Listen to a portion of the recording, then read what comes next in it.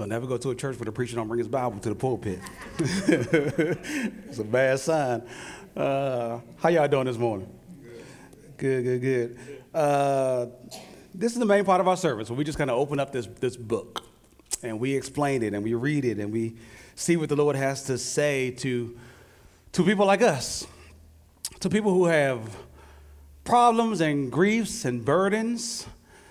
And we realize that when we open up this book that we are not unique, that people throughout history have had problems and griefs and burdens.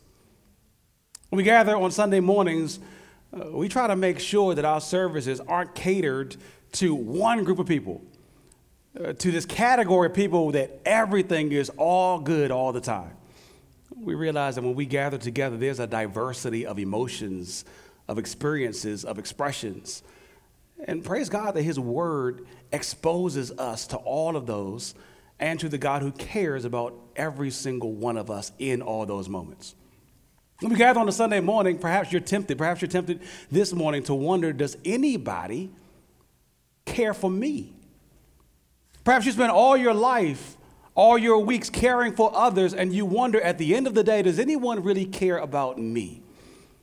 Often during this season, that feeling is accentuated, right? As we spend our time caring for others, we think meticulously about what each person's desires and needs are, what would bring a smile on their face, what gifts we might buy in order to make them happy on Christmas Day, only to find that in all that planning, all that strategic thinking, all that intentionality that we've poured in, no one pours that same intentionality and strategic thinking into us. You get them exactly what they want or exactly what you think that they would want. And in return, you get a pack of socks for the third straight year. Does anybody really care about me? More seriously, it can set in at a deeper heart level. When you're going through things and no one really asks about how you're feeling or how you're doing. How's your heart? How can I help? It's something we see in our passage this morning. As the Lord zeroes us in down on this one particular family and this one particular woman who's going through some issues in life. At a season of time in the nation of Israel where the whole nation is in demise.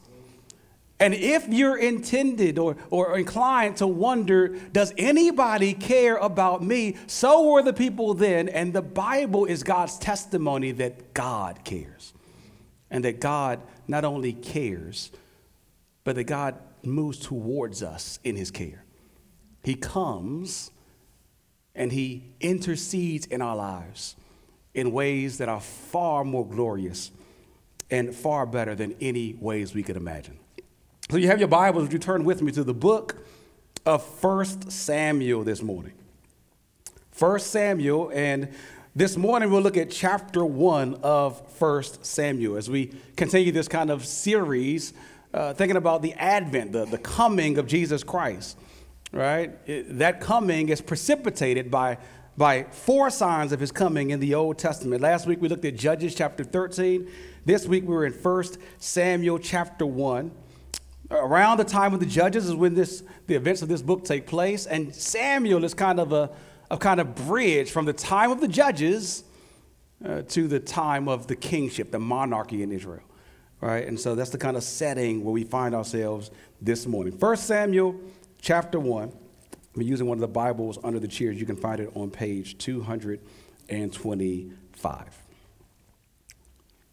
We read, there was a certain man of Ramathaim Zophim of the hill country of Ephraim, whose name was Elkanah, the son of Jeroham, son of Elihu, son of Tohu, son of Zuph, an Ephrathite. He had two wives. The name of the one was Hannah, and the name of the other Peninnah. And Peninnah had children, but Hannah had no children. Now, this man used to go up year by year from his city to worship and to sacrifice to the Lord of hosts at Shiloh, where the two sons of Eli, Hophni and Phinehas, were priests of the Lord. On the day when Elkanah sacrificed, he would give portions to Peninnah, his wife, and to all her sons and daughters. But to Hannah, he gave a double portion because he loved her, though the Lord had closed her womb. And her rival used to provoke her grievously to irritate her because the Lord had closed her womb. So it went on year by year. As often as she went up to the house of the Lord, she used to provoke her. Therefore, Hannah wept and would not eat.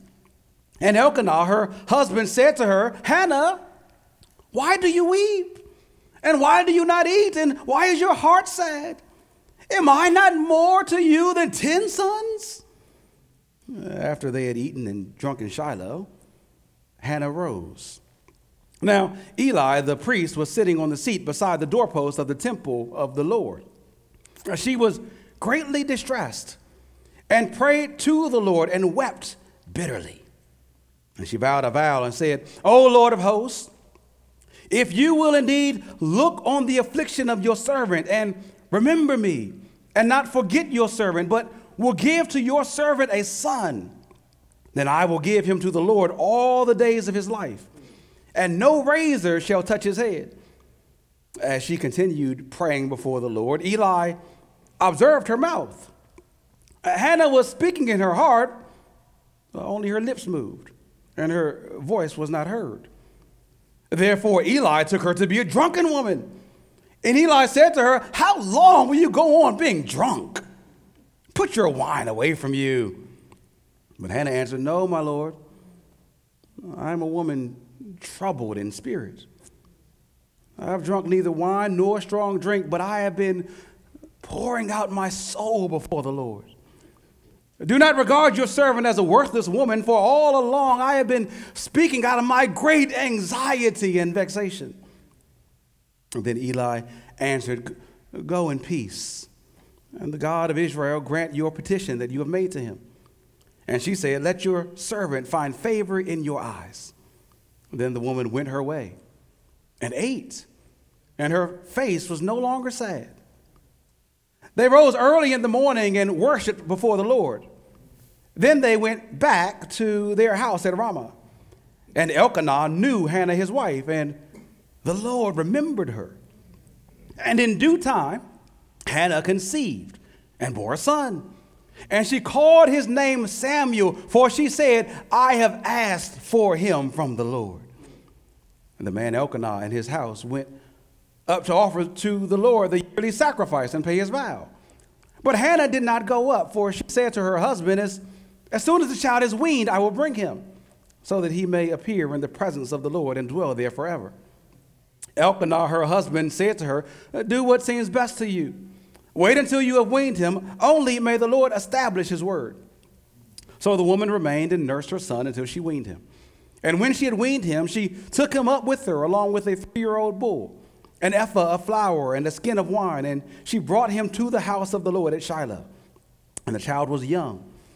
Then they slaughtered the bull, and they brought the child to Eli. And she said, oh, my Lord, as you live, my Lord, I am the woman who was standing here in your presence, praying to the Lord. For this child I prayed, and the Lord has granted me my petition that I made to him. Therefore, I have lent him to the Lord. As long as he lives, he is lent to the Lord.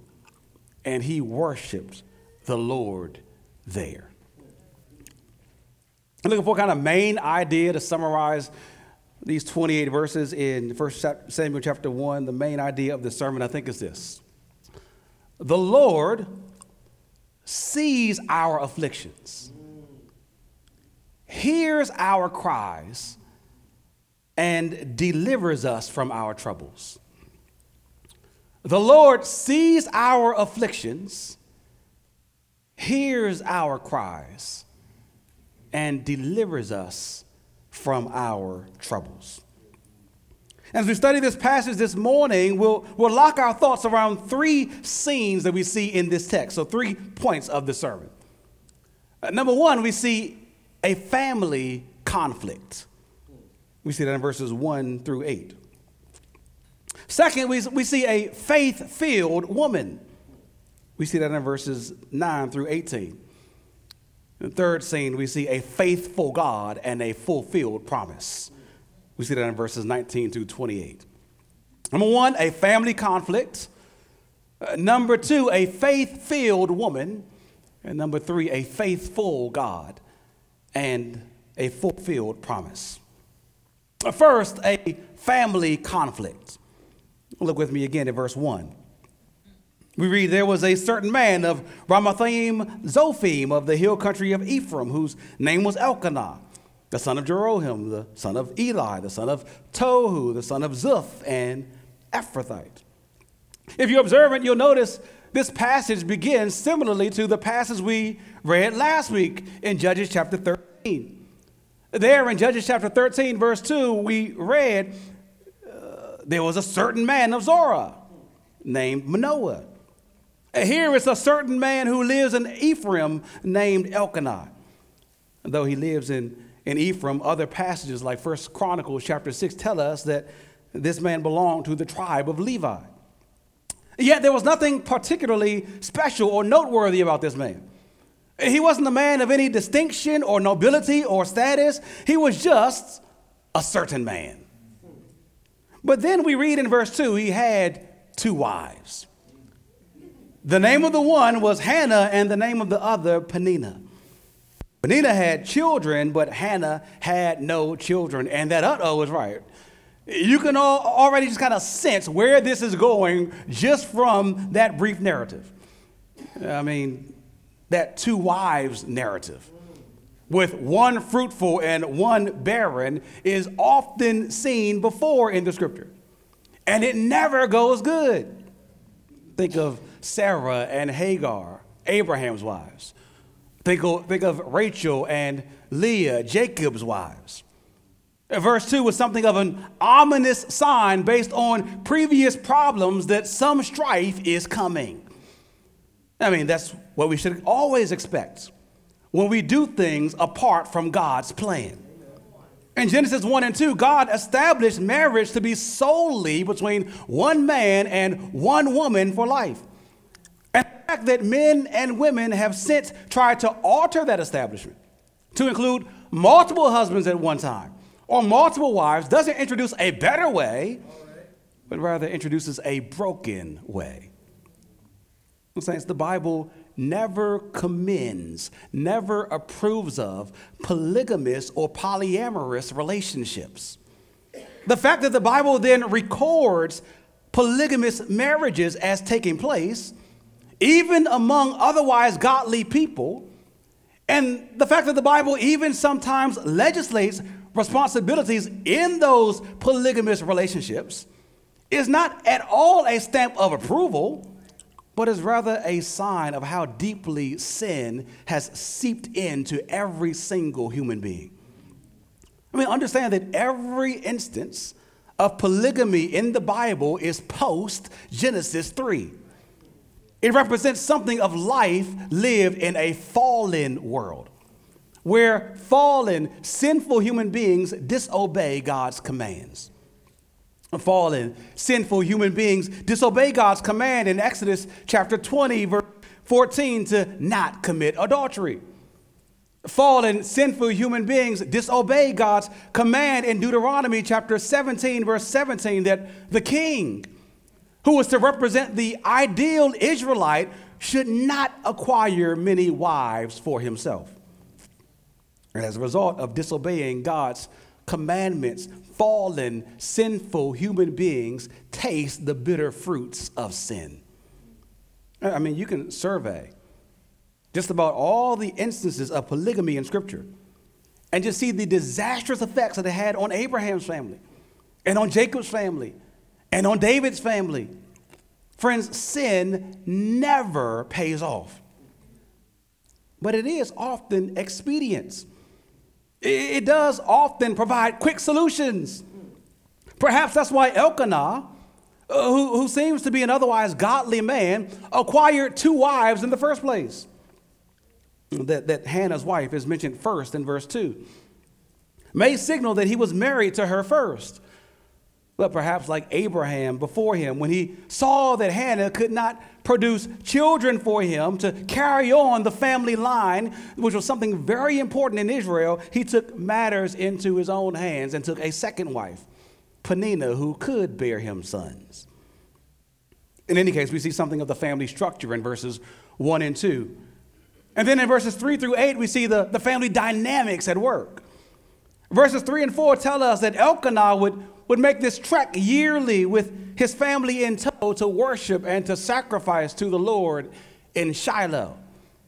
Joshua chapter 18, verse 1 tells us that it was in Shiloh where the tent of meeting, the tabernacle, dwelt. And God prescribed that place to be the place where his people would bring their yearly offerings to him. Right, there were 3 annual offerings, and this was probably one of them.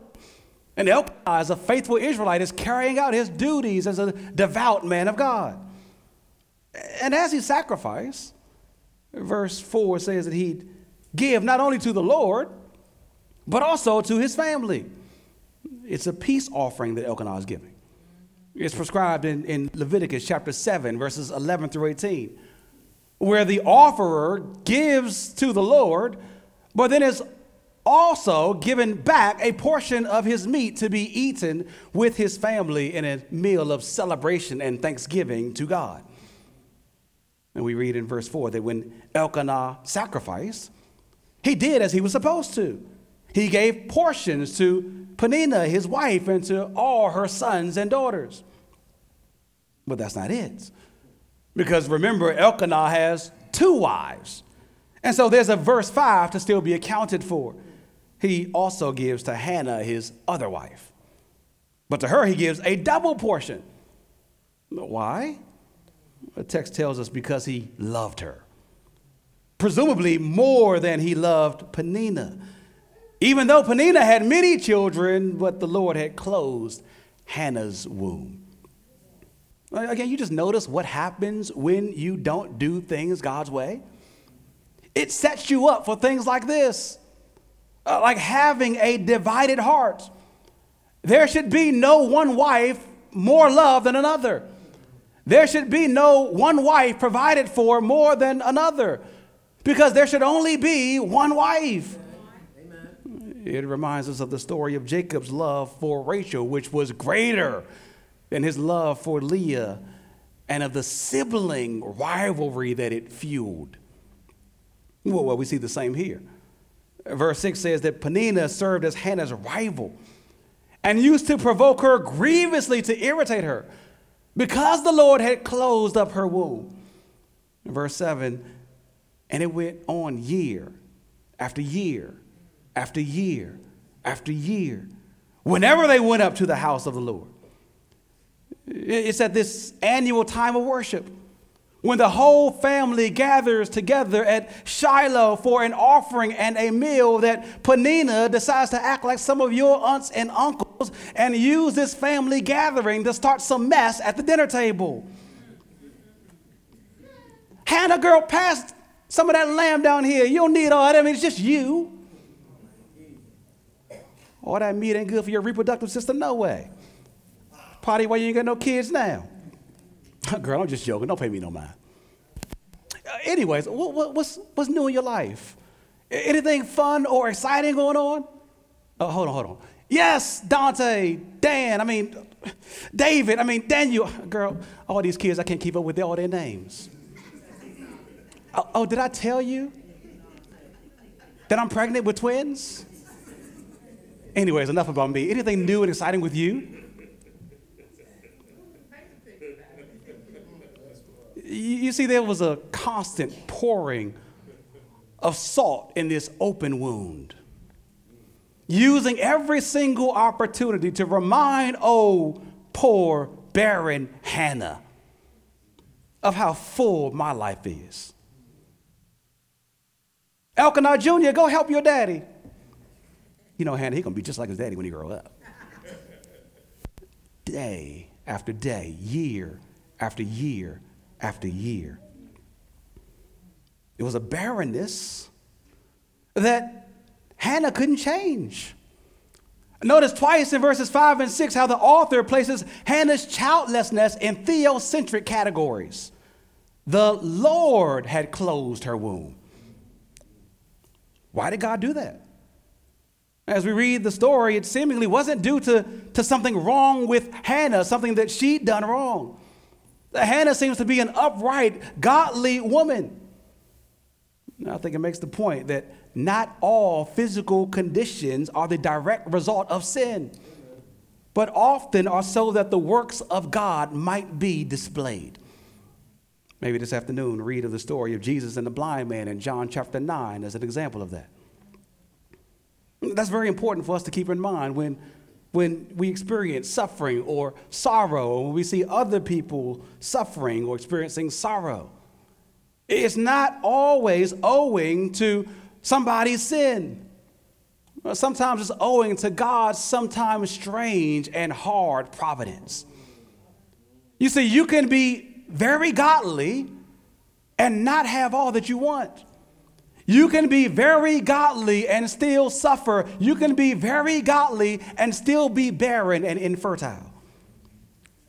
Just as there's no straight line from suffering to sin, there's no straight line from piety to prosperity. Just because you live for the Lord doesn't mean that God's going to give you everything that you want in life. That's good for us to remember for ourselves. That's good for us to remember as we deal with others. Perhaps that's a particularly good reminder for those of us in the church who are married and have children. We need to guard our minds and our mouths from thinking and saying untrue and cruel things, assuming that this brother or sister's singleness or childlessness is due to some defect in them, some personality flaw, or some personal baggage. They got a lot of it, or some hidden secret sin. It could just be that God's lot for their life, at least for now, is to keep them single, to keep them barren. How cruel is it to cast stones at folks for conditions that they didn't cause and that they can't change? Your personality ain't that special. Your baggage ain't that light. Your sin ain't that small. In other words, the ultimate reason that you're married and you have kids is not owing to how good you are, but to God's good plans for you. And the ultimate reason that other brothers or sisters are not married or don't have kids is not owing to how bad they are, but to God's good and perfect plans for them. It's God who opens and closes wombs. It's God who gives or withholds spouses. He cares for us, and his care is personalized. It's not all the same. And it doesn't always feel good, but we have to trust that he is good. Amen.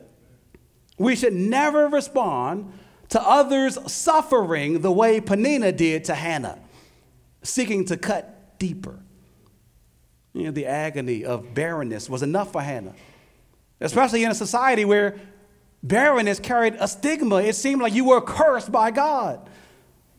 Peninnah's constant taunts then, her slick remarks, her harsh treatment just made matters worse, sending Hannah into a downward spiral of depression. We read at the end of verse 7 that therefore Hannah wept and would not eat. This is not a fast. This is the misery that some of you have known in life. It's the misery that the psalmist in Psalm 42 verse 3 knew when he said that my tears have become my food day and night. There's no appetite, no thought about what's wrong in life. That's Hannah here, hurting, weeping, wallowing in sorrow. And here comes her husband in verse 8 trying to help. Hannah, he says, why do you weep? And why do you not eat? And why is your heart sad?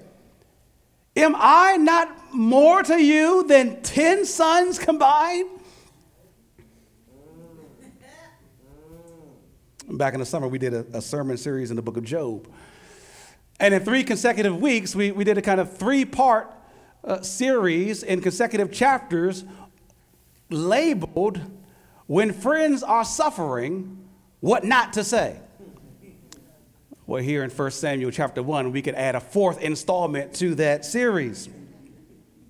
This is not how we should comfort or seek to counsel others who are hurting. Elkanah seems to have good intentions and seems to genuinely and dearly love his wife Hannah, but he dismisses her grief and puts himself up as a more than suitable replacement for a child. But it misses the point. Yes, marriage is a gift. A good husband, a good wife is a gift.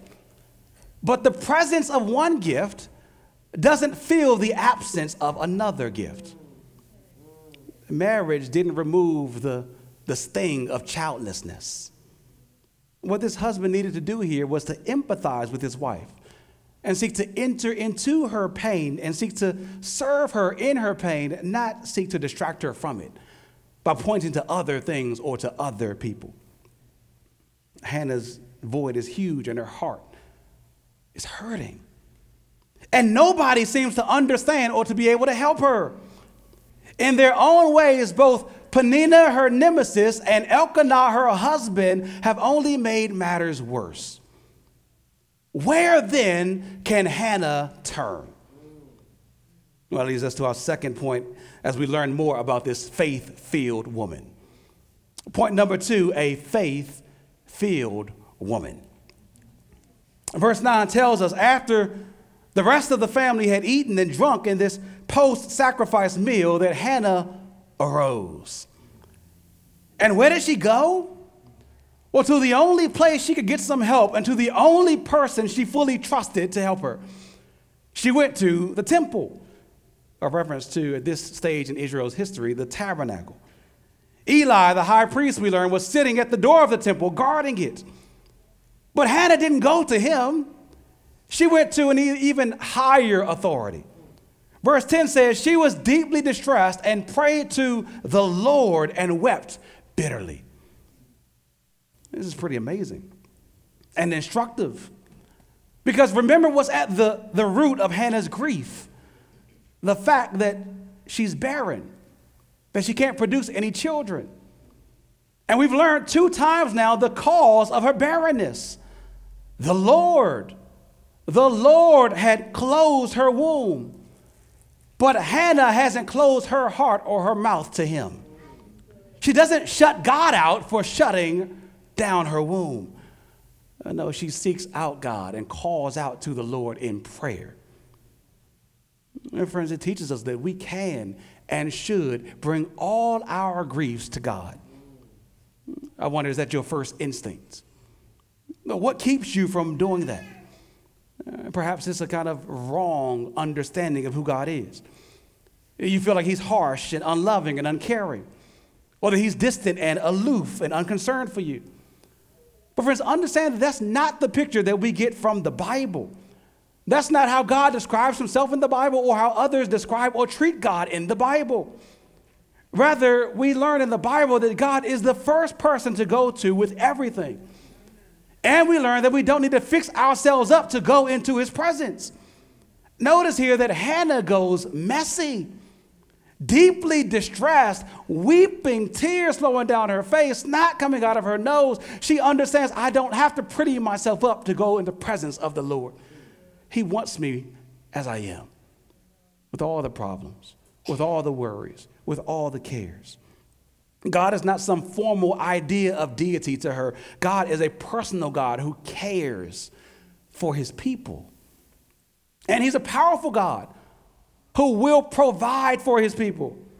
In verse 11, notice she prays, O Lord of hosts.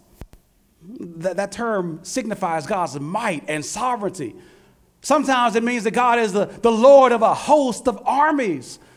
Other times, it means that God is the host of a multitude of angelic beings. In any case, it means that God controls everything that you think has might. He has more. He controls all things. And Hannah here, even in her grief, has good theology about who the Lord is. Oh, God can do anything. Her womb is empty, but God's power is not. And so she can bring everything to him, even the seemingly unchangeable things like her barrenness. And she prays to the Lord that he will look on her affliction and give her a son.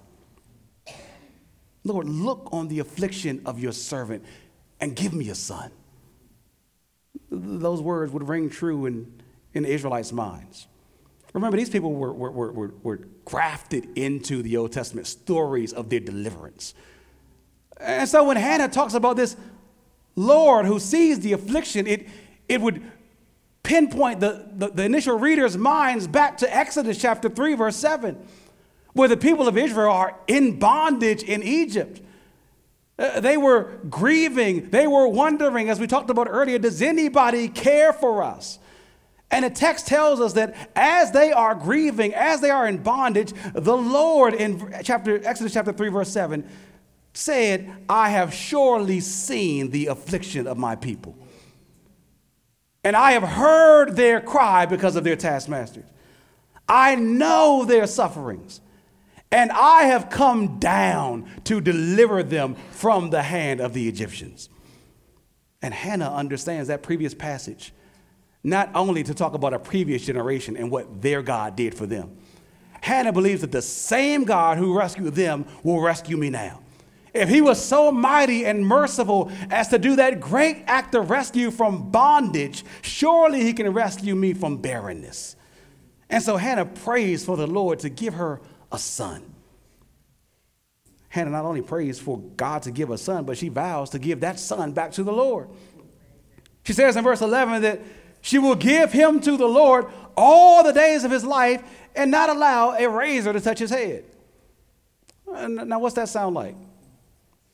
It sounds like what we were last week, right? This Nazirite vow in Judges chapter 13, where the angel told Manoah and his wife that the son who will be born to this barren woman should not allow her son's head to be cut with a razor or not allow him to go near or eat anything unclean. It's the Nazirite vow from Numbers chapter 6, where one was dedicated to the Lord. And here in 1 Samuel 1 and there in Judges 13, they were dedicated to the Lord even from the womb. This son, Hannah's son, should the Lord give him a son, would also take this vow from birth. Later, we'll see next Sunday, another child, another son will be born to a barren woman, and he would take the same vow from birth, John the Baptist. We said this last week. This is not mere coincidence. Neither is it the Holy Spirit running out of ideas as he carries along the biblical authors as they write. Rather, this is a Spirit-inspired pattern. These sons born to barren women, dedicated to the Lord from birth, are meant to be forerunners. Samson failed to keep his vow. And so what he should have done, prepare the way for a king, didn't happen. Instead, the last verse in the book of Judges sadly reads, in those days there was no king. Everyone did what was right in their own eyes. This child to be born to Hannah, a Nazirite, Samuel, does keep his vow, and he paves the way for King Saul, but even greater and better, King David, setting the stage for John the Baptist, who will be the forerunner to King Jesus, the son born to rescue God's people from ultimate affliction of bondage to sin and eternity in hell. But we're getting ahead of ourselves. Hannah doesn't know anything about what this child might be or might do or how God might use him. But often how prayer works. We don't know all the answers or all the outcomes. And family, faith doesn't need all the answers or all the outcomes. Faith trusts God and trusts that God will do what's good all the time. And so Hannah vows to give this child to the Lord for his service. She vows to serve the Lord even with the very son she so desperately longed for. But while Hannah is praying, people are watching. Or to be more accurate, a person is watching, the high priest Eli. Verses 12 and 14 tell us that he sees her lips moving, but doesn't hear any sound from her voice. And his only conclusion, she must be twisted out her mind. She is lit up off whatever she's been drinking. Verse 14, he says to her, how long will you go on being drunk? It shows us two things. At first, it shows us the spiritual climate of Israel at the time. That it would not have been uncommon for a woman to be drunk during the day at the tabernacle. Listen, Christians do some wild things, right? Christians do sin. But it's a special level of something when you come up to church lit up, right? He sees this woman and doesn't think that would be an uncommon thing for her to come offer sacrifices to the Lord drunken. It was so common. Such debauchery was so common in Eli's day. And it was so uncommon to see pious prayer. And secondly, it just shows us how imperceptible Eli was. He's the high priest. And yet, even he can't distinguish between heartfelt prayer and sloppy drunkenness. If you read into chapter 2, you see that the man was imperceptible even with his own sons. He failed to see and to severely punish his sons for the wickedness they did when sacrificing to the Lord. He'd so gotten used to sin at the sacrifice that he didn't do anything to his sons or to visitors. But notice, to the high priest, this little lowly barren woman has to correct him. Hannah says in verse 15, no, I'm not drunk. Rather, I'm troubled in my spirit. But again, notice how she's responded to her troubles. It is not like so many people in the world do by pouring spirits into her body, trying to drown out her sorrows at the bottom of a bottle, drifting into the delirium of drunkenness, as Eli expected. As many people say, is warranted. Yeah, you need to go ahead and self-medicate and all this misery. No, she responds to troubles not by pouring spirits into her body, but by pouring out her soul to the Lord. She says, I've been speaking out of great anxiety and vexation, praying fervently, even if silently, before the Lord. This is not another worthless woman wasting away her days. This woman is a wonderful model of faith that we would all do well to emulate. She's got griefs and problems. She's got haters and heartache. She's got desires and wants. She's got tears and inner turmoil, and she entrusts them all to the Lord. Corrected by this wonderful woman of faith, Eli has to change his tune. He goes on to prescribe a priestly blessing after learning about Hannah's situation and what she's been praying about. He tells her to go in peace, that the Lord might grant her petition. And look at the end of verse 18. Then the woman went her way and ate, and her face was no longer sad. But nothing's changed. I mean, she's still barren. She's still going to go back home with no baby in her hands and no baby in her womb. She's still going to have to go meet up with that old insensitive meathead husband of Elkanah and that old ruthless adversary of Peninnah. Why then now is she ready to resume eating? Why then now is her disposition changed? Because she's looking on her situation not as it is now, but as it will be. Hannah prays and trusts that God will answer her prayers. There are words we might use here. Hannah's cocky, overconfident, presumptuous. The biblical word that fits this woman is faith. Hebrews chapter 11, verse 1 tells us that faith is the assurance of things hoped for, the evidence, the conviction of things not seen. Hannah didn't see a baby in her hands. Eli didn't on the spot have a kind of ultrasound. She couldn't see with her eyes, but she trusted in her heart. She had conviction of things not seen. Hannah was assured that God would change her situation, and so she could change her disposition. You know, deep trust in God does that. It cheers your soul even as present circumstances look dim. You believe that God cares for you and that he desires to help you and that he will help you. Hannah came to the tabernacle, anxious, burdened, heavy laden. She left peaceful and with a lightened load because she cast all her burdens upon the Lord. She's a model of what we should all do. Go to God with our problems.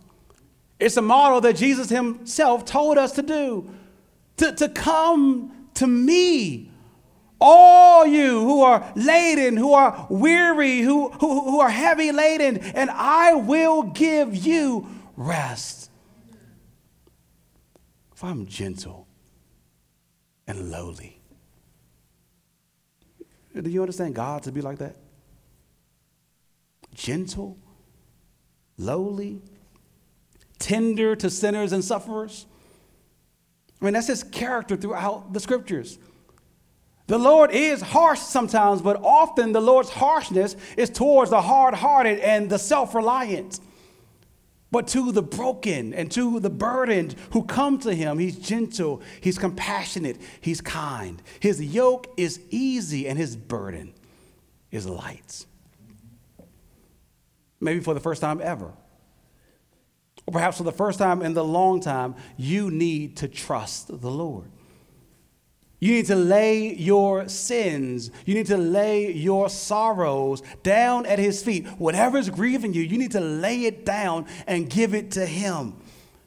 You need to allow the Lord, who forgives sinners, and the Lord who comforts the downcast, to forgive you and to comfort you. Friends, nothing is keeping you away from the Lord today, but your refusal to come to the Lord today. If you're here this morning hurting, suffering under the weight of your own sins that are eating you up, and you know where you can find help, go to the Lord today. Turn from your sins, repent, and trust in him. Nothing else works. You tried it all. If you already are trusting in him. But some matter of life is so weighty that you cannot stomach it, shoulder it yourself. Give it over to the Lord. Bring it all to him. Trust that the Lord cares for you. Follow in the footsteps of this faith-filled woman and go to God. The question we have, will that faith be rewarded? That brings us to point number 3, our third and final point. We see a faithful God and a fulfilled promise. Point number 3, a faithful God and a fulfilled promise. Verses 19 and 20 tell us that after Hannah's prayer, she rejoined the family. And they rose early in the morning to worship before the Lord once more at Shiloh before returning home to Ramah. And once home, Elkanah knew his wife. He had sex with his wife. And the Lord remembered her. And in due time, Hannah conceived and bore a son, and she called his name Samuel, for she said, I have asked for him from the Lord. I mean, it's all stated rather matter-of-factly. But don't miss the reality here that a miracle has happened. This once barren woman, Hannah, conceives and bears a son. And see how Hannah acknowledges God's supernatural hand in it all. By even the naming of this son, Samuel, which sounds like the Hebrew word for heard by God. For she says, I have asked for him from the Lord. And the Lord has kindly and providentially and specifically answered my prayer. But saints, also don't miss the reality that this supernatural miracle has happened through ordinary means. There was no extraordinary vision of God or hearing of God's voice from heaven that set everything in motion. Rather, this faith-filled woman simply prayed for a son. And then this faith-filled woman went home and had sex with her husband. Friends, notice how the Bible doesn't shy away from or get embarrassed in expressing things like that. Friends, the Bible does not condemn sex, as the world would have you to believe. And so because God is against sex, then you got to make up your own parameters and provisions for it. No, the Bible condemns the misuse of sex, the abuse of sex outside the bounds of marriage. We read here just plainly and without any embarrassment or condemnation, Elkanah knew his wife Hannah. And the reason we can read that statement without any embarrassment or any condemnation is because of what the scriptures say about who Hannah is, Elkanah's wife. And friends, the only way you can have sex without any embarrassment or condemnation in God's sight is if you have sex with your wife, if you're a man, or your husband, if you're a woman. In any case, through these two ordinary acts of this faithful woman, prayer and sexual relations with her husband, the Lord extraordinarily worked, bringing a son to this formerly barren woman. And saints, the Lord is still bringing supernatural birth through the ordinary means of his faithful people. He doesn't merely bring life to dead wombs. He brings supernatural life to spiritually dead people through the ordinary means of our prayers, of our evangelism, of our Christmas caroling. It looks stupid in the world's eyes. It looks like it's not going to have any impact of us going to people and telling them about some incredibly weird things. That a God you can't see took on flesh and became a helpless babe. And even as a babe, that little boy was ruling the entire world by the word of his power. And that babe grew up to be a man and lived for 33 years, and not 1 second of any of those 33 years did he commit any kind of sin in word or in action or in deed. Not in thought, not in once. And then at the end of that life, that son who became a man, the perfect man, Jesus Christ, laid down his life, picked up a cross, and died as a substitute for our sins, for all those who would turn from their sins and trust in him. And that same Jesus Christ will bring us eternal life. He went up to heaven on a cloud, and that same Jesus is coming back again on a cloud to save us. That first advent is leading to a second advent. That first coming is leading to a second coming. We believe and say some incredibly weird things that it seems so stupid and so ordinary. How can God use just me fumbling and bumbling over this incredible message to save people? Because the supernatural God is in the business of bringing supernatural birth through the ordinary means of faithful people like you and me. He don't use the world's means. He uses his own means so that he can get the glory. Friends, keep trusting. Keep entrusting the Lord with your ordinary obedience, your ordinary faithfulness to God in your marriage, your ordinary faithfulness to God in sharing the good news with others, your ordinary faithfulness to God in prayer. Keep entrusting all the little ordinary things in life to God. Let God do the extraordinary thing. You don't have to be extraordinary. God is. Right? You leave him. You leave the extraordinary business to him. You just be a faithful, ordinary Christian. You know what that does? It takes a lot of pressure off you as a Christian. You ain't got to be great. You serve a God who is, though. And he does some great things. God delivers from affliction. He delivers Hannah from her affliction of childlessness and from the affliction of the taunts of Peninnah. He visits the lowly. Peninnah was boasting in all that she had, all her kids, all her children running around. She was kind of self-reliant and looking down on Hannah, but God looked down on Hannah from above and looked at her with pity. As you read through the whole book of 1 Samuel, it becomes a kind of theme of the book. God don't look on the outward appearance. He looks on the heart. God exalts the lowly, the little barren woman over the fruitful woman. Right? The little shepherd boy out in the field who don't look like nobody to be the king. Right? The Lord is in the business of looking upon the lowly with favor and with pity. He provided for Hannah, showing compassion to the lowly and despised, and exalted her in the presence of her enemies. God proves, as he does over and over and over again, and as he has over and over and over again in your life, to be a good and a faithful God who delivers. Amen. But how we respond once he delivers?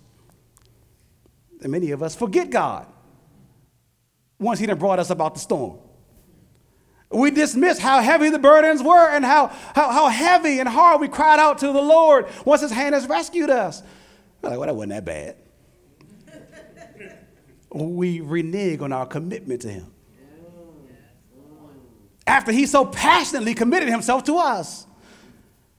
And it seems here like that's what Hannah is on the verge of doing.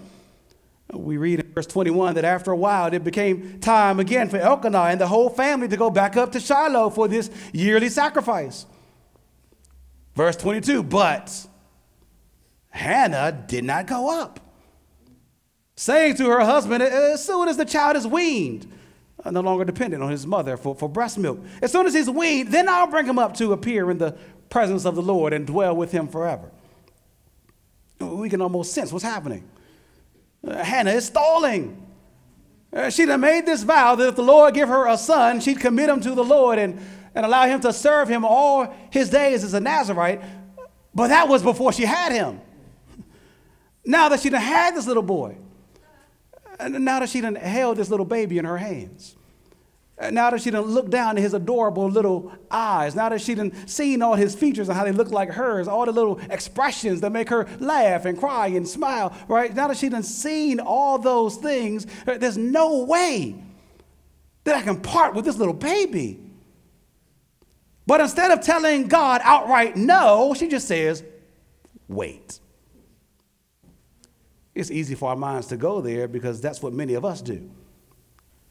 The Lord's been incredibly good to you, rescued you from all kinds of situations just this week, rescued you from all kinds of situations over your life.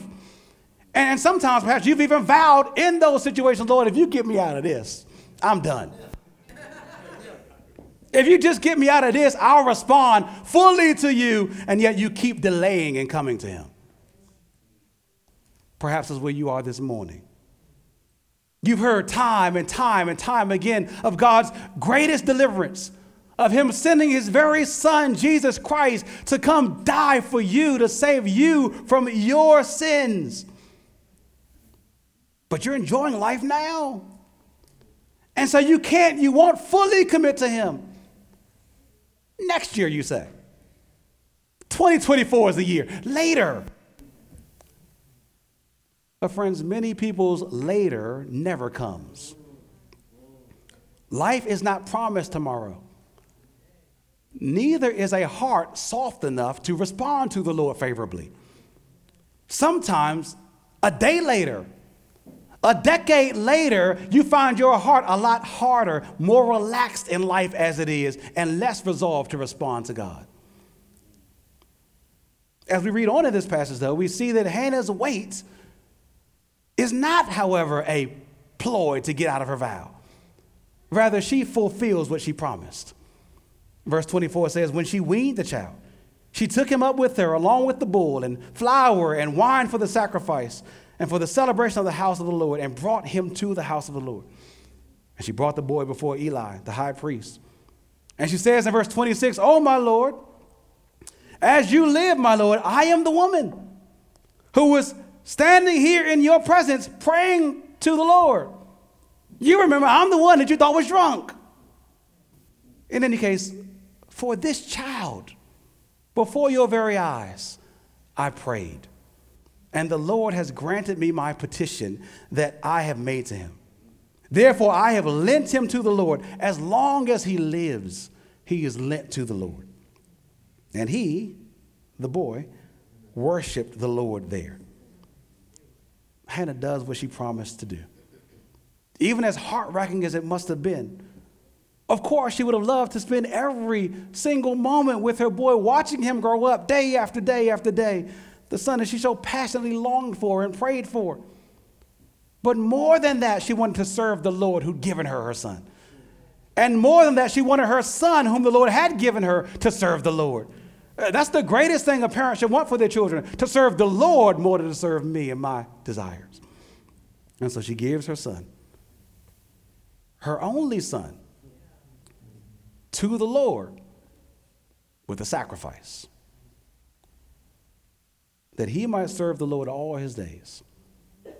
Through this son, Samuel, God would go on to change the trajectory of his people Israel, leading them from a time where there was no king and everyone did what was right in their own sight to a time of godly leadership and prosperity under King David, whom Samuel grew to be a judge and a prophet over Israel and to anoint this coming king.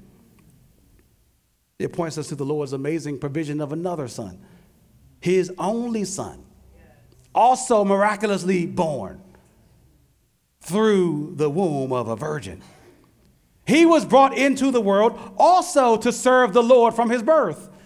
He too was presented at the temple with a sacrifice soon after his birth. But his life was not only to begin with a sacrifice to God, but also to end with a sacrifice in service to God and for the sake of us that we might live. Jesus Christ was a son born and who ultimately died, suffering in our place as our substitute for our sins, and he rose again to save sinners like us from our sins. He was the king that Samuel's ministry as a forerunner ultimately pointed to, a king who would rule and rescue and reign forever. The king who saw the afflictions of his people, the king who heard their cries, and the king who left heaven to deliver his people from their troubles. Saints, celebrate him. Give thanks to him this Christmas season. God cares for us. Who cares for you? Does anybody care for you? God cares for us. So much so that he came for us to save us. He intervenes in the lives of his people, as he did in Hannah's, as he does in ours, for our good and for his glory. And we can trust him fully. Let's pray. Lord, we thank you for your word. We thank you for the constant testimony of your grace to your people. Even in our sins, your mind is on us. Lord, you come to us. You see our pains. Lord, you see even some of the pains that are self-inflicted, and yet you are compassionate to us. You hear our cries. You are gentle to the lowly, and you rescue us. Lord, we pray that you will bring salvation to those who need it this morning, Lord. And Lord, strengthen the rest of us, Lord. Strengthen all of us. Cause us to trust in and rely upon you more and more. Lord, we pray that your son, Jesus Christ, would be ours forevermore. In his name we pray. Amen.